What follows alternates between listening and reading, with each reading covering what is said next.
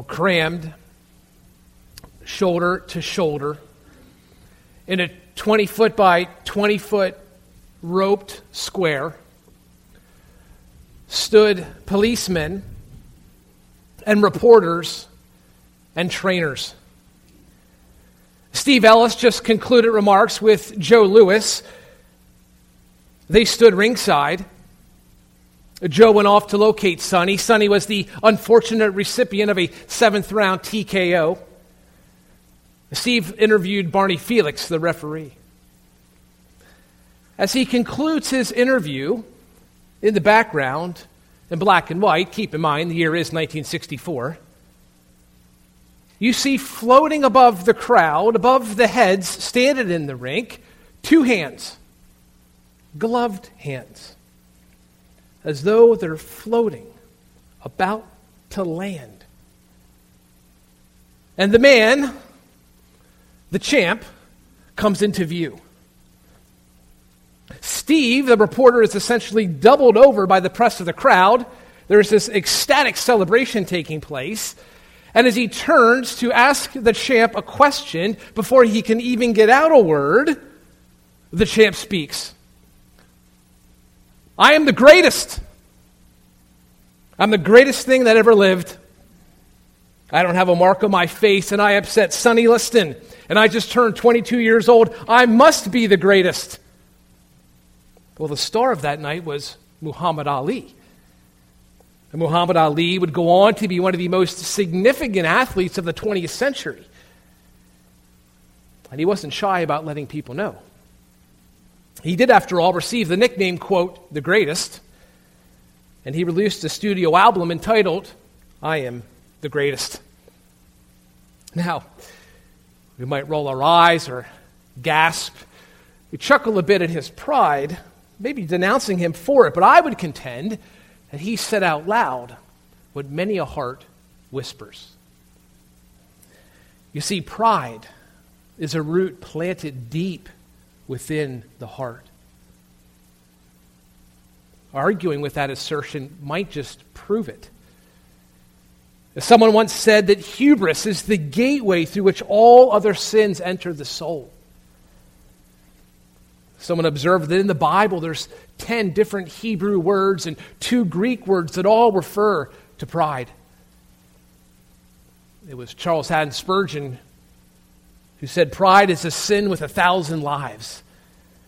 It seems impossible to kill it. Well, we as believers, we loathe pride. We hate seeing it in others. We hate seeing it in ourselves. And I believe that our desire is to kill it, to demolish that gateway, to take yet one more of its lives, and to humble ourselves before the Lord, and to achieve a greatness before God, a greatness that is outside of ourselves, a greatness defined by Jesus Christ. I believe that is the desire of the believer. And this morning, our Lord teaches us about greatness. Christ provides 3 prescriptions for greatness. Our message comes from Matthew chapter 18. Matthew chapter 18. We'll look at the first 9 verses this morning. If you're just joining us, we're working our way through the Gospel of Matthew.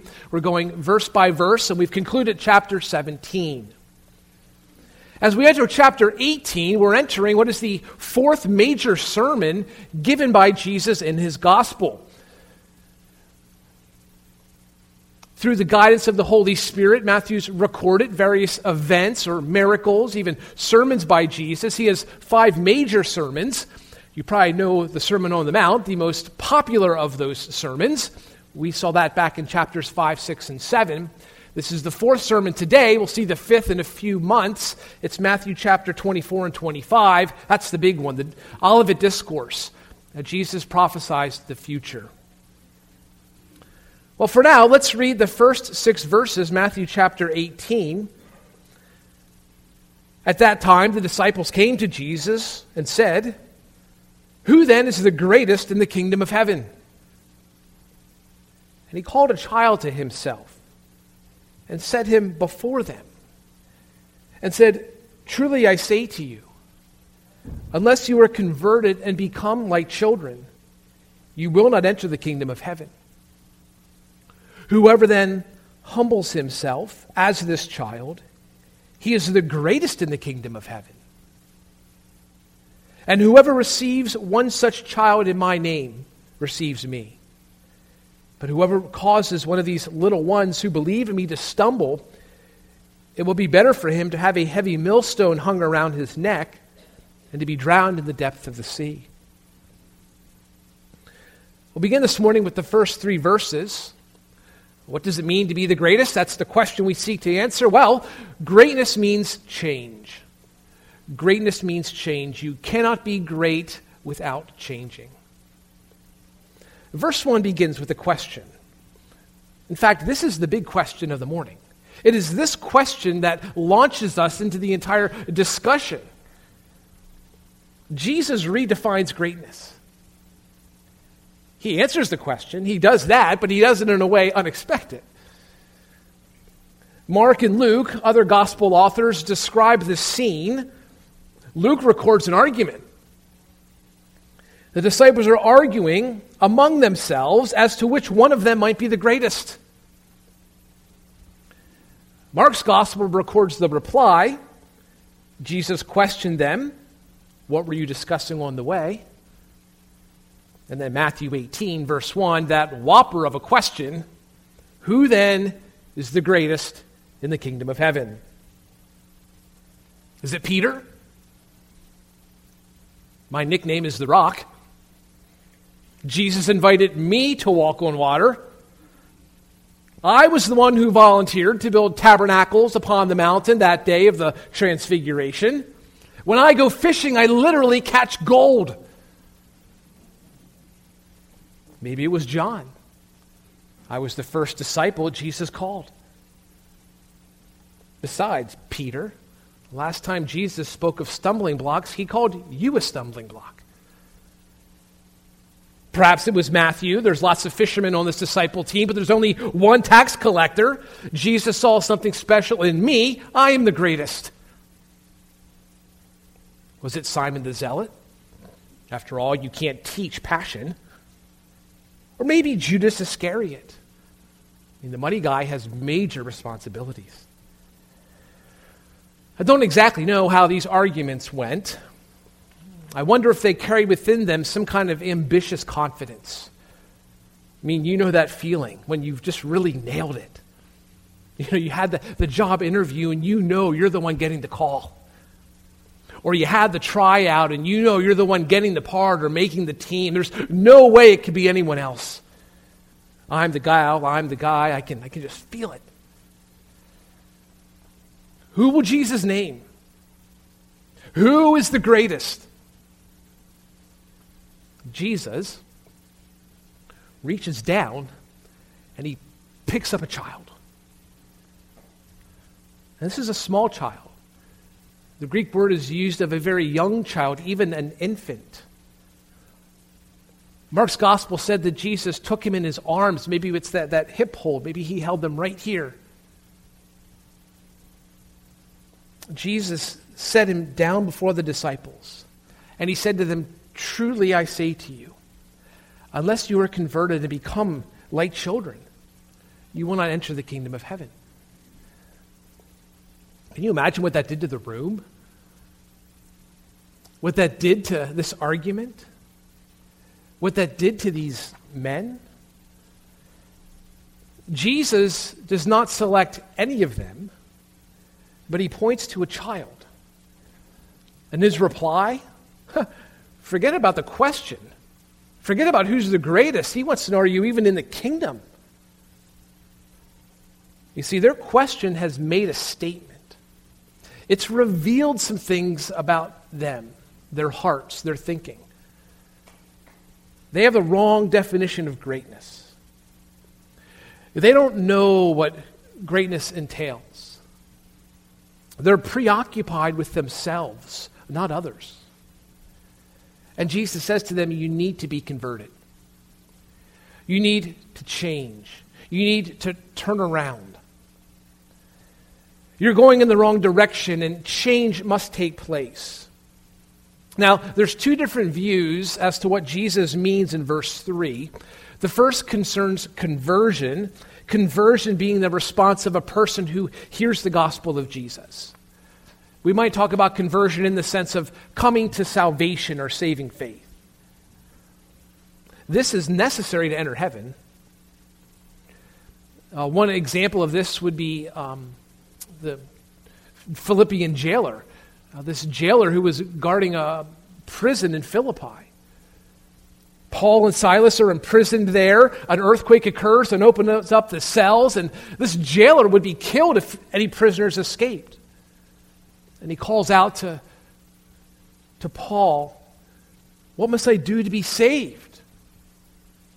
And Paul goes on to preach the gospel to him and to his household.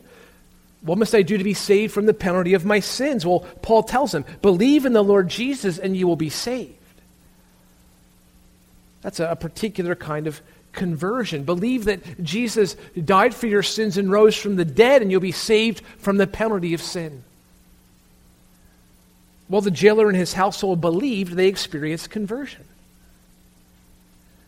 Now, the second view in verse 3 concerns those who are already converted. We call these people disciples or Christians. It says that Jesus is calling them to make changes in their lives, to become more like him.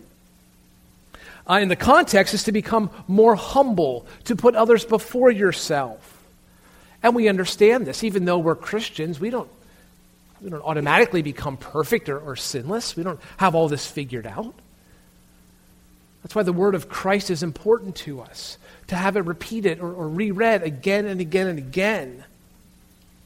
And in this way, Jesus is calling us to change from sinful behavior that might reside in our lives.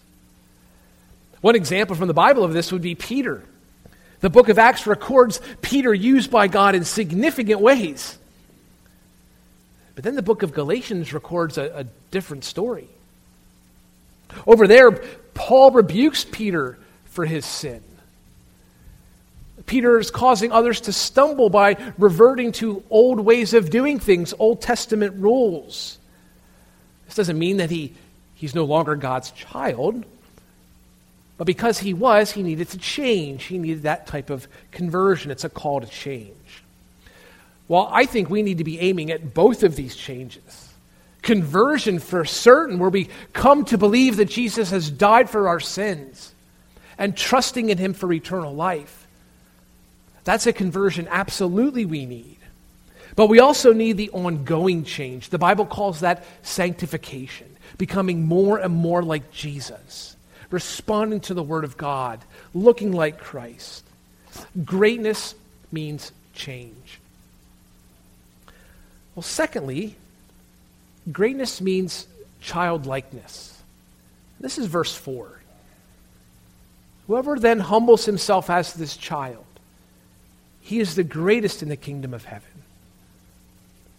The Lord continues redefining greatness. We might say he's correcting the word. And once again, he points to this child. To be great, one must humble himself, humble herself, to be like a child. To be humble means to be low, to be meek, to be modest. Humility is not some form of self-shaming. It doesn't mean you need to demean yourself. Dissatisfaction with who you are, that's not humility. I like how Sinclair Ferguson says it, quote, humility is not simply feeling small and useless like an inferiority complex. It's sensing how great and glorious God is and seeing myself in that light. To be humble is to be like Jesus. Time and again, the Bible gives us these wonderful pictures of the humility of Jesus Christ. He says of himself, even the Son of Man did not come to be served, but to serve, and to give his life as a ransom for many. That's an example of a humility that Christ bore. Paul writes of Jesus that you know the grace of our Lord Jesus Christ, that though he was rich, Yet for your sake he became poor. And John records the final meal together. Jesus poured water into the basin, and he began to wash the disciples' feet and to wipe them with the towel which he was girded. Dirty, dusty feet. These are the feet of the disciples who followed Jesus. These are the feet of disciples who went in wayward directions as they attempted to follow Jesus. These are the feet of men who ask questions about greatness. When Jesus washed 22 of them, Judas had departed. You see, Jesus modeled humility. And in today's particular passage, our superior example, capital S, capital E, he points to a child. And he says, greatness belongs to all who humble themselves like a child. But that begs the question, what is it about a child? What is it about a child that we are to imitate, or how are we to be like a child? Certainly there are some things that we would not mimic. Children tend to know less than adults. Some of you may say, well, you don't know who the adults are. I know, I'll give you that.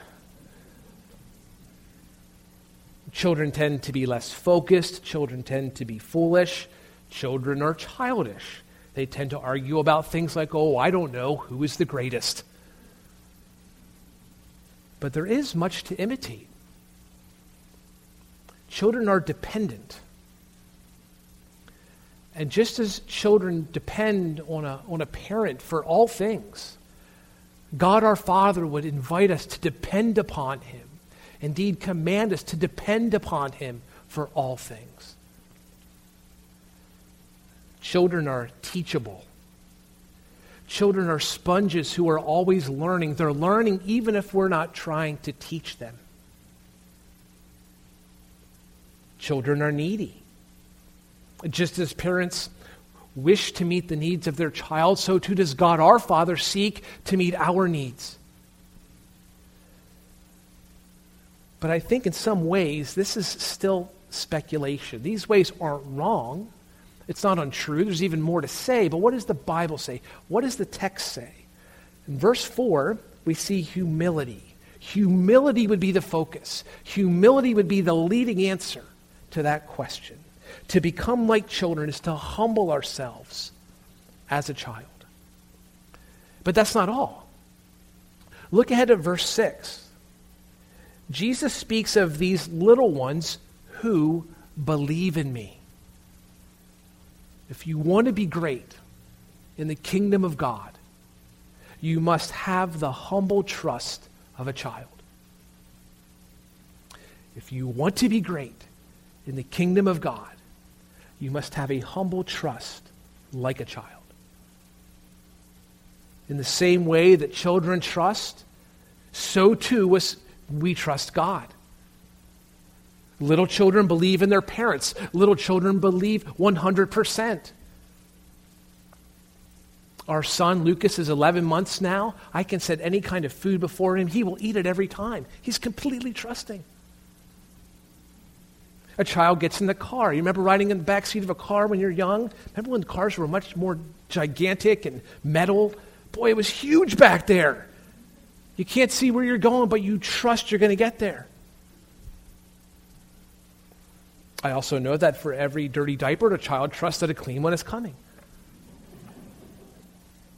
But what's most amazing about this is that for children, this is instinct. This is instinctive. They don't need to be trained. They don't need to be taught to trust. They know to do this. And what a great goal for you and I as believers, as children of God, to have that goal, to make trust instinct.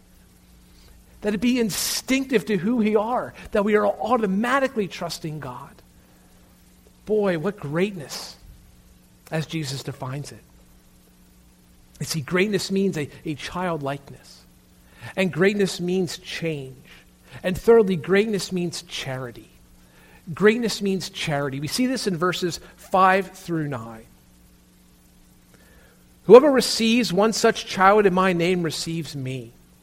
But whoever causes one of these little ones who believe in me to stumble, it would be better for him to have a heavy millstone hung around his neck and to be drowned in the depth of the sea. Woe to the world because of its stumbling blocks. For it is inevitable that stumbling blocks come, but woe to that man through whom the stumbling blocks come. If your hand or foot causes you to stumble, cut it off and throw it from you. For it is better for you to enter life crippled or lame than to have 2 hands or 2 feet and to be cast into the eternal fire. If your eye causes you to stumble, pluck it out and throw it from you. It is better for you to enter life with 1 eye than to have 2 eyes and be cast into the fiery hell. A shift is taking place in verse 5. A shift in the direction that this passage, indeed this chapter, is about to go. Matthew 18, generally as a whole, is looking toward others. How the church community is to live and interact with one another. And we're going to see this more clearly as we get into the rest of the chapter. Now, we just learned in the first few verses that we are to become like children. Now we learn how to treat brothers and sisters in Christ, other children who belong to God. And I believe it's possible that we can exercise what we've learned on an island. We can exercise humility on an island, but it's in the metropolis that our true proving ground takes place. In other words, we need other people to practice humility. And here, that humility is looking out for others, for little ones, for God's people. We are to look out for other Christians trying to obey Jesus. Now, verse 5 is an encouragement. We learn there that if we receive other believers, it's as though we receive Christ himself. But verse 6 is a warning. And the rest of today's passage flows from this warning. Do not be a stumbling block. Stumble is the verb. Stumbling block is the noun. It's one word in the Greek. Taken together, these words appear 6 times in 5 verses. Jesus is serious about this. How serious? It would be better for you to have a heavy millstone hung around your neck and to be drowned in the depths of the sea. A millstone was used to grind grain. It was held in your hand. You could use it in your house. There were 2 different kinds of millstones that were of this design. The millstone Jesus speaks of is not that. This millstone is a large millstone. You need an animal, a donkey or an ox to move it. Grain would be fed through the middle of this millstone, so there was a hole. Jesus speaks of a rope being fed through that hole, and that rope placed around the neck of a man. Now, there'd be no question of fate once this man was taken to the deepest fate, the deepest depths of the ocean. In fact, the Greek word for depths refers to open seas. Jesus envisions not some shoreline drowning, but taking them out in the middle of an ocean and dropping them. He says this type of death is preferable to causing others to stumble. Why is Jesus so serious? Because he hates sin. God declares his hatred of sin. 16 times in the Old Testament, God says, I hate. Proverbs chapter 6, verse 16 lists 6 different sins. Sin stands in opposition to all that God is. God is holy, and God is pure, and God is righteous. And God calls his people to be the same. 1 Peter chapter 1, verse 16, like the Holy One who called you, be holy yourselves in all your behavior. And believer, God is jealous for you. God is jealous for your holiness with a pure jealousy. God's jealousy is not some kind of pettiness or greediness. The closest thing I could think of might be for a wife for a husband or a husband for the wife. It's that type of jealousy. He belongs to me or she belongs to me. You see, God has set his people apart for holiness. And Jesus describes the fate of those who would seek to pollute his people or corrupt his people. He acknowledges that stumbling blocks happen. We understand this. We live in a fallen world. We know that God will one day judge impartially the world and their fallenness and the corruption they've brought. But Jesus says, may that never come through us. May we not be that source of temptation for a brother or a sister in Christ. He tells us how to avoid this, how to be charitable toward other believers. It's a radical approach to sin, to our sin, to my sin. The best way to avoid causing others to sin is to crucify that sin within your own heart. And that's what he's saying in verses 8 and verse 9. I mean, if he became aggressive with his language in verse 7, that picture of a millstone and drowning, he did not dial it down in verses 8 and 9. In fact, Jesus taught this before. Back in the Sermon on the Mount, Matthew chapter 5. Now, the context there dealt primarily with adultery and with lust. Here he speaks of sin more generally. In particular, he speaks of eliminating sin so we don't influence others. But the command here is given to believers. His command is given to each of us as we watch our own soul. But notice then, it's also for the sake of other people. As mentioned in Matthew 18, this chapter is about to open up and address how we do life together as a community of faith. But for now, how we deal with our sin, it says a great deal about our destiny.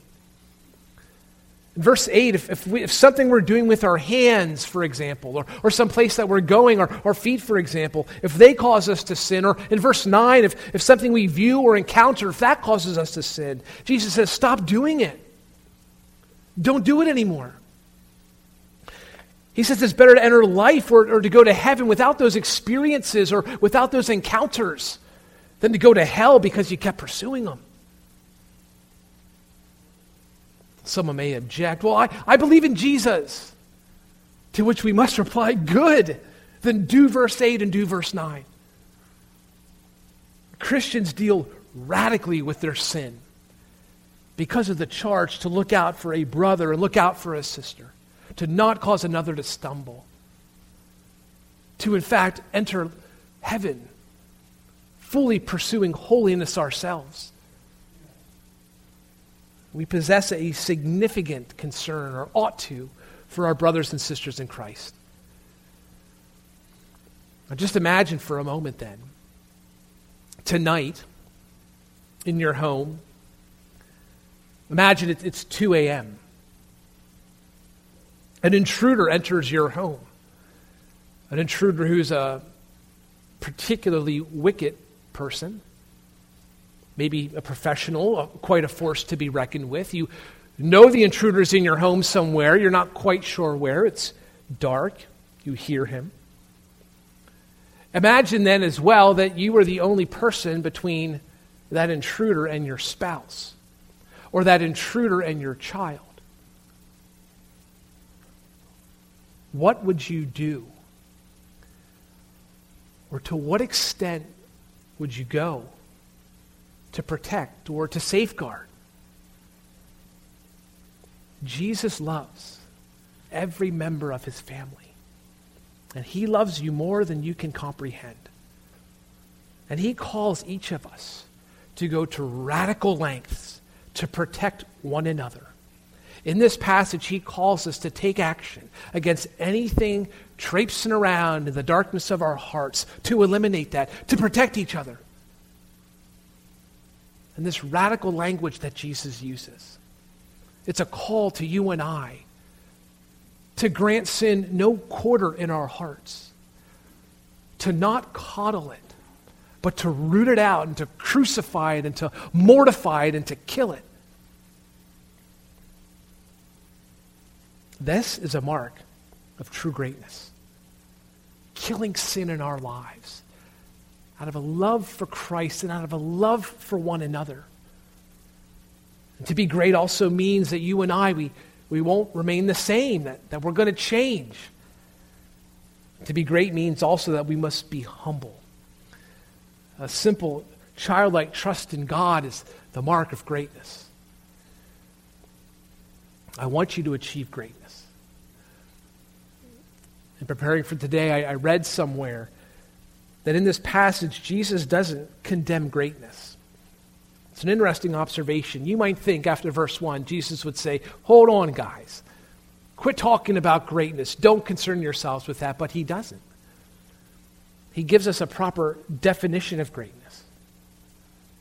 We might even say that he wants us to be great because he goes on to tell us how to do it. To answer the question, who is the greatest? Well, you are. And you are. If you hear the word of the Lord this morning and you do it, you don't even need to win a boxing match to be great. Christ prescribes all we need to be great. And the same Jesus who's given us this task gives us the grace we need to do what he demands. Let's pray.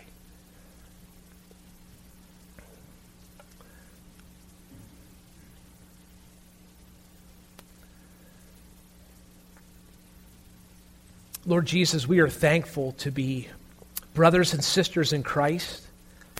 We are thankful to be children of your Father. Thank you for the clarity. Thank you for the vision you've given us. You've told us what greatness means and what it entails. I pray for grace in our lives, Lord, that we would be great according to your word. You would help us to be humble and toward one another. You give us eyes to see sin in our lives and a heart to repent and turn from it. Father, give us a childlike trust in you, that you will supply all that we need and the grace to be great as your Son has defined it. We love you and pray these things in his name. Amen.